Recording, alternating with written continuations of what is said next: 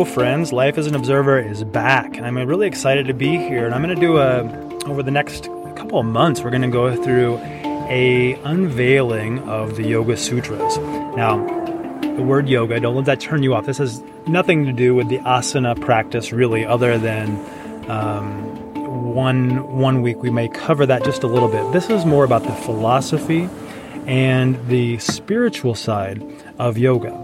And I really want to cover this. I've been wanting to do this, and I covered in my yoga teacher training, so I'm really hoping you'll come along with me for this. We'll start with just kind of a brief introduction today of Patanjali in his book, The Yoga Sutras, and softly cover the 8 limbs of yoga, just as an overview, and jump into ahimsa. But before we do that, I want to talk about some of the things that are happening, I guess, in my world. And I want you to follow along if you can. They have a lot of things happening. So as this podcast goes out, you may be able to join it. In February, I have a few things coming up, and we have a class on, I can't even, the Breath Source app. We just changed the name. So it's rebranding to the Source app, and it will be, if you, to get more information, I'll put it in the show notes here, but it's a morning class, at least where I'm at. And I'm going to be teaching something called Breath as Medicine, which is a manifesting and breathwork class. So you can get on there and join me for that. I've just released a bunch of new tracks, including some ice bathing videos. So you just download the Breath Source app and, start using it. Get your very own access to some of the best and most knowledgeable breath masters on the planet. And I don't know where we're at now. It's 30-something breath masters on there. I think maybe even more now with our recent release or upcoming release to the Source Latino, which will be our Latin American version of the app. So that's coming up on February the 19th. Now, I do have weekly live classes I'm doing on Insight Timer, and I've released a few new tracks on there, including one for overcoming PTSD, and another, which is an NSDR, or non-sleep deep rest, which is a meditation, something I do almost daily. So I'm interested to share that with you. This year, we're doing another teacher training for Language of Breath, and that's happening in Tennessee this year. That cohort is now full, but you can join the online course. So it's a 6-week course, and then we'll get you ready for 2025 teacher training. If you want to learn to become a breath master, come on over to the Language of Breath. I will put a link in the show notes for you to be able to sign up for that using my code and a discount. So I have a discount for you to be able to join that and to be able to start learning more about the science and philosophy of breathwork, not just the techniques, because that's a very small piece of it. I have a couple things coming up. I'm one of them I'm going to withhold for right now because I'm not sure if I'm going to be doing it or not in March. I haven't got confirmation of it yet. However, the Zion Yoga Fest is happening in May 30th. So if you want to come out to my homeland here in southern Utah, I'll be teaching with my friend DJ Taz Rashid, doing our sound off experience with breathwork and yoga. And I'll be teaching some other things at that, including a sound bath in the late in the festival on Sunday, and doing some other intention settings early in the practice. Also, we have Yin on Fire Festival, which is happening in September, and that's happening in Cedar City. Yin on Fire is September 19th through 22nd. So if you want to come to that, I can tell you, I can't release a lot of this, but there are some pretty nice performers going to be performing. I'll be teaching at it, some breath work and speaking on stage. Lots of people coming to that one. I'm really excited for it. We're doing some building and we're going to be doing some art there. It is going to be, this is the second year, right? And I think eventually it will be the largest wellness festival in the country, if not the world, as we build it and grow with it. In addition to that, I could put a whole bunch of other things. I've been working on these sandstone coasters called Santosha Stone. You can follow us on Instagram if you like. We have an Etsy shop, which I will drop the link on. Really special to me. Came across this piece of property that has a mine on it, and we're harvesting the sandstone that's already been left by the old miners. So we're not cutting anything else out. It's just already laying on the ground. in big cores, and we are turning them into sandstone coasters. So you can have a little piece of santosha, which we'll be talking about in the 8 limbs of yoga. What is santosha? Well, it means contentment. But you can have a piece of those if you like. Also, just as always, my books are on Amazon, my breathwork and psychedelic journey books, including my children's book, The SS Meditation Goes to the Moon. I'll be releasing another one very, very soon, which is going to be the version where we go to Mars. And these are children's mindfulness books and breathwork books. So if you like that kind of thing, or you want to introduce your kids to that, I will leave the links to my books as well. I think that's about it for announcements. Let's jump right in to the 8 limbs of yoga, or the Yoga Sutras, I guess is a better way to say that. The Yoga Sutras from Sri Patanjali. Welcome to Life as an Observer. Today we're going to continue our exploration of the Yoga Sutras of Patanjali by moving into the second yama. And this one is called Satya. Now, this one, pretty straightforward if we were not going to take a deep dive, meaning truthfulness. I want to read to you what Patanjali says about truthfulness. When examining truthfulness, again, we need to consider the subtle implications. Truthful in all ways. Truthfulness should be observed in thought, word, and deed. Now, this takes it quite a bit deeper, doesn't it? If we have honesty, integrity in our word, wonderful. But what does it mean to have truth in thought, word, and deed? This has to do with how we communicate. But also, I think there's a subtle implication to go back to our previous yama of ahimsa.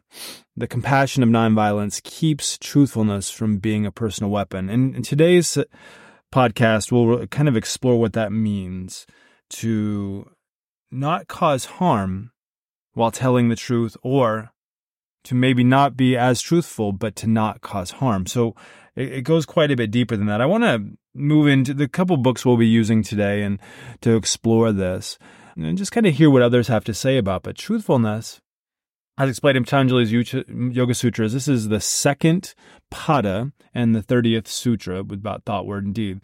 And we have to consider the ideas or the subtle implications of does truth cause harm. Now, how we can tell if we're doing harm or just causing temporary discomfort? Well, first we need to discriminate between the two. Discomfort indicates struggle of the individual, and to do harm is to destroy or to make something not functioning.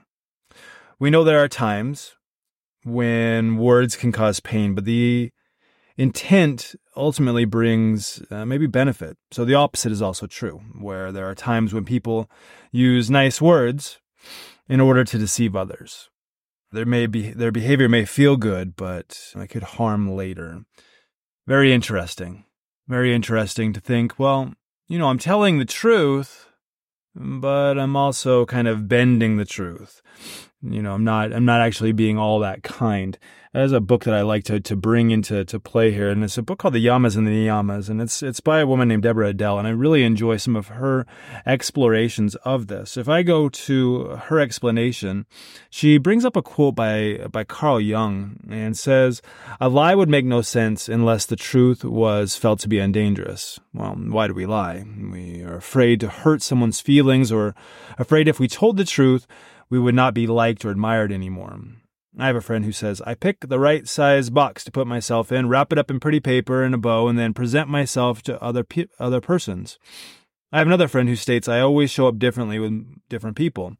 My biggest fear is everyone I know will be in the same room at the same time, and I won't know who to be.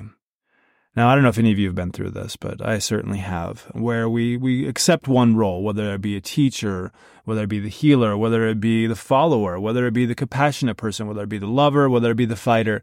And as we're in different rooms, with different people in the room, we may act differently, maybe even talk differently.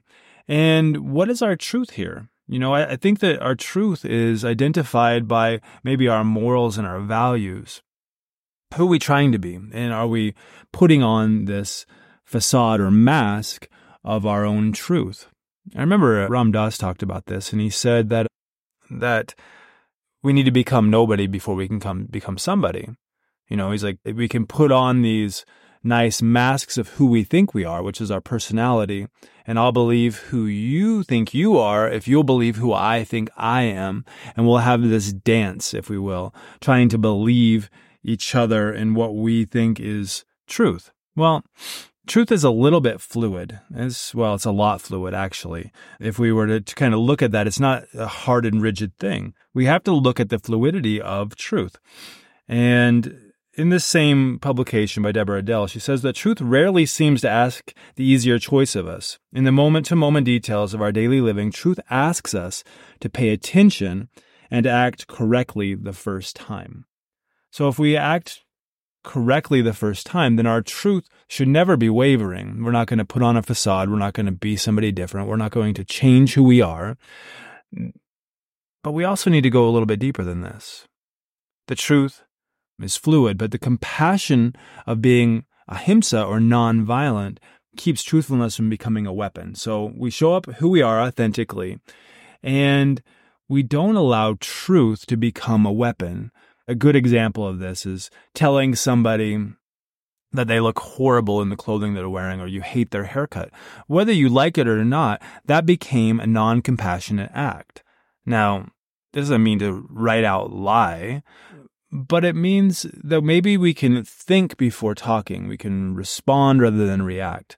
I have a really good phrase or sentence that I like to say when I don't always agree with somebody, but I don't necessarily want to cause a little bit of a disturbance or even an argument.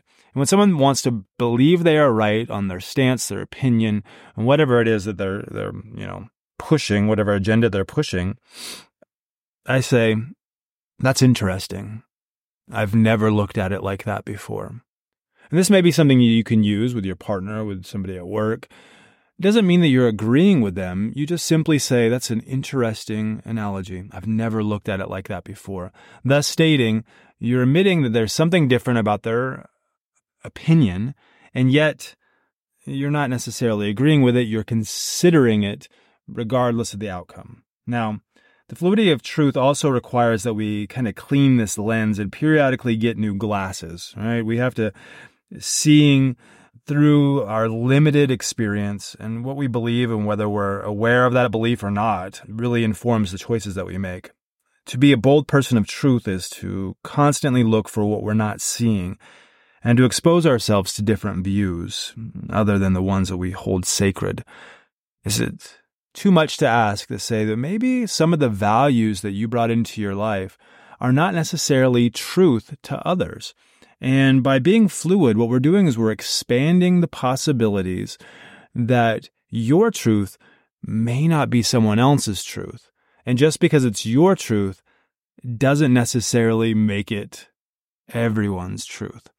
It all goes back to ahimsa and being compassionate and saying, you have a different belief than I do, different morals, and your truth is different than mine. A really good example of that is in the state of Utah where I live, the use of cannabis is a medical prescription. It is not a recreational right to go in and purchase cannabis. So there is still a little bit of a stigma around those who use cannabis as medicine or even as recreation. Those who really need it for conditions which they've been prescribed will then tell you, this is what it's for, and maybe they won't tell you. But there is almost something still looking, even though I may have a medical card, you are looked at by some as using drugs. You're still looked at as a user of an illegal substance. And that is a differing opinion between the two people. Those who are carrying a medical card say, this is a prescription just like any other prescription. And those who see you smoking your prescription would then say you are, maybe even associate a label, pothead or a hippie or whatever they want to call you. Very interesting. I love some of the words about Carl Jung about the fluidity of truth, and I'm going to offer another one here that he understood this fluidity when he made a statement that what is true at one time for us, at some point no longer serves us and eventually becomes a lie. He understood that truth changes over time, And what was true when we were 2 years old is no longer true or even relevant at 17. Interesting, right? Where, for instance, maybe you spend your days drawing, coloring, and that's what you're doing when you're 2 years old. And that's just, oh, isn't that cute? Isn't that nice? And then here you are maybe at, in your 20s, spending your days painting, coloring, drawing, and that becomes your income. You're an artist. The value in which you doing the same thing has just increased. And, if you were told as a child that you're wasting your time, you're just sitting around coloring, whatever the hurtful feelings that may have come into place are no longer valid. They're no longer the same place. They're differing opinions because now it becomes your income. I like to play with rocks. I always have as a kid, and I used to always bring them home, stack them up, hide them in my room, put them in a drawer. Always love rocks, crystals, shiny things. And, as a child, it was like, oh, that's cute. You have rocks. As an adult trying to make it in the world, you don't want to talk to people about how you play with rocks. And now one of my side hustles is we have this coaster company. I'll leave a link in the show notes. But basically, we got a hold of a bunch of sandstone cores on our property, and we're turning them into coasters. So here I am playing with rocks, but because we have an Etsy shop and we sell them in stores, it's no longer a waste of time collecting rocks. It's now a source of income. And that changes from time to time, just as Carl Jung described. I'd like to kind of conclude here with some of the words from Mahatma Gandhi. And one of the things that amazed me a lot when I first read his biography was the statement that he made. And I would have assumed that he was talking about ahimsa, about nonviolence and his peaceful march. If you're not familiar with Mahatma Gandhi, please go research him. He's one of my all-time favorite saints of India, and especially how he interacted with, I guess, one of my favorite teachers, Paramahansa Yogananda, and how they interacted with each other and met each other later in life. But I would have expected him to talk about nonviolence and almost everything that he said, but he didn't in this particular quote. He said truth. To this statement, he said that poor colonized country, united in nonviolence and gaining its freedom, a dominant country brought to his knees. This arguably was the greatest nonviolent revolution in history, and because of one man's experiment with truth. And what he said was, he said that his life is being an experiment in truth. I want to make sure I said this right, so I looked it up here. He said that his life was an experiment in truth. And I'm always so familiar with him talking about my life as my message and about being a peaceful warrior. But really, when he in the autobiography, he said his life was an experiment with truth, with satya. And I forget what he actually called them. Maybe you guys can put it in the comments or send me a message about it. But Mahatma Gandhi had 11 principles that he, I guess, required his followers or his students to participate in. And the first 5 of them were the yamas. There were some other ones that he added, but he went through ahimsa, satya, asteya, brahmacharya, and he went through all of them in a parigraha, and he went through all of them, and then he added some other ones to make 11 principles. But satya, being the second of the yamas, was one of the most important on this path to truth. Now, as we close today, I want you to maybe think about what truth means to you. And it could be as simple as saying there was a mistake on my receipt, I was charged too little. Truth could also be, even stealing. I guess we'll get into a stay about stealing ideas, but is there a truthfulness in giving credit to someone else's ideas? And I guess, again, it goes back to, is it harming? Is it compassionate? And does the end justify the means? But in Satya, with this truthfulness, does it do harm or does the lie do harm? Does the truth do harm? Does the lie not do harm? And we have to consider those things in thought, word, and deed also. Truthfulness is about how we carry ourselves and living our lives in a truthful manner. I don't mean this in the way of just speaking truth, but expressing what we believe deep down to be our truth. So to watch something go unlabeled in front of you when you don't believe it to be part of your truth, This could be where there may be a tyrant, someone who is pushing their agenda upon you, and you don't stand up for yourself or others.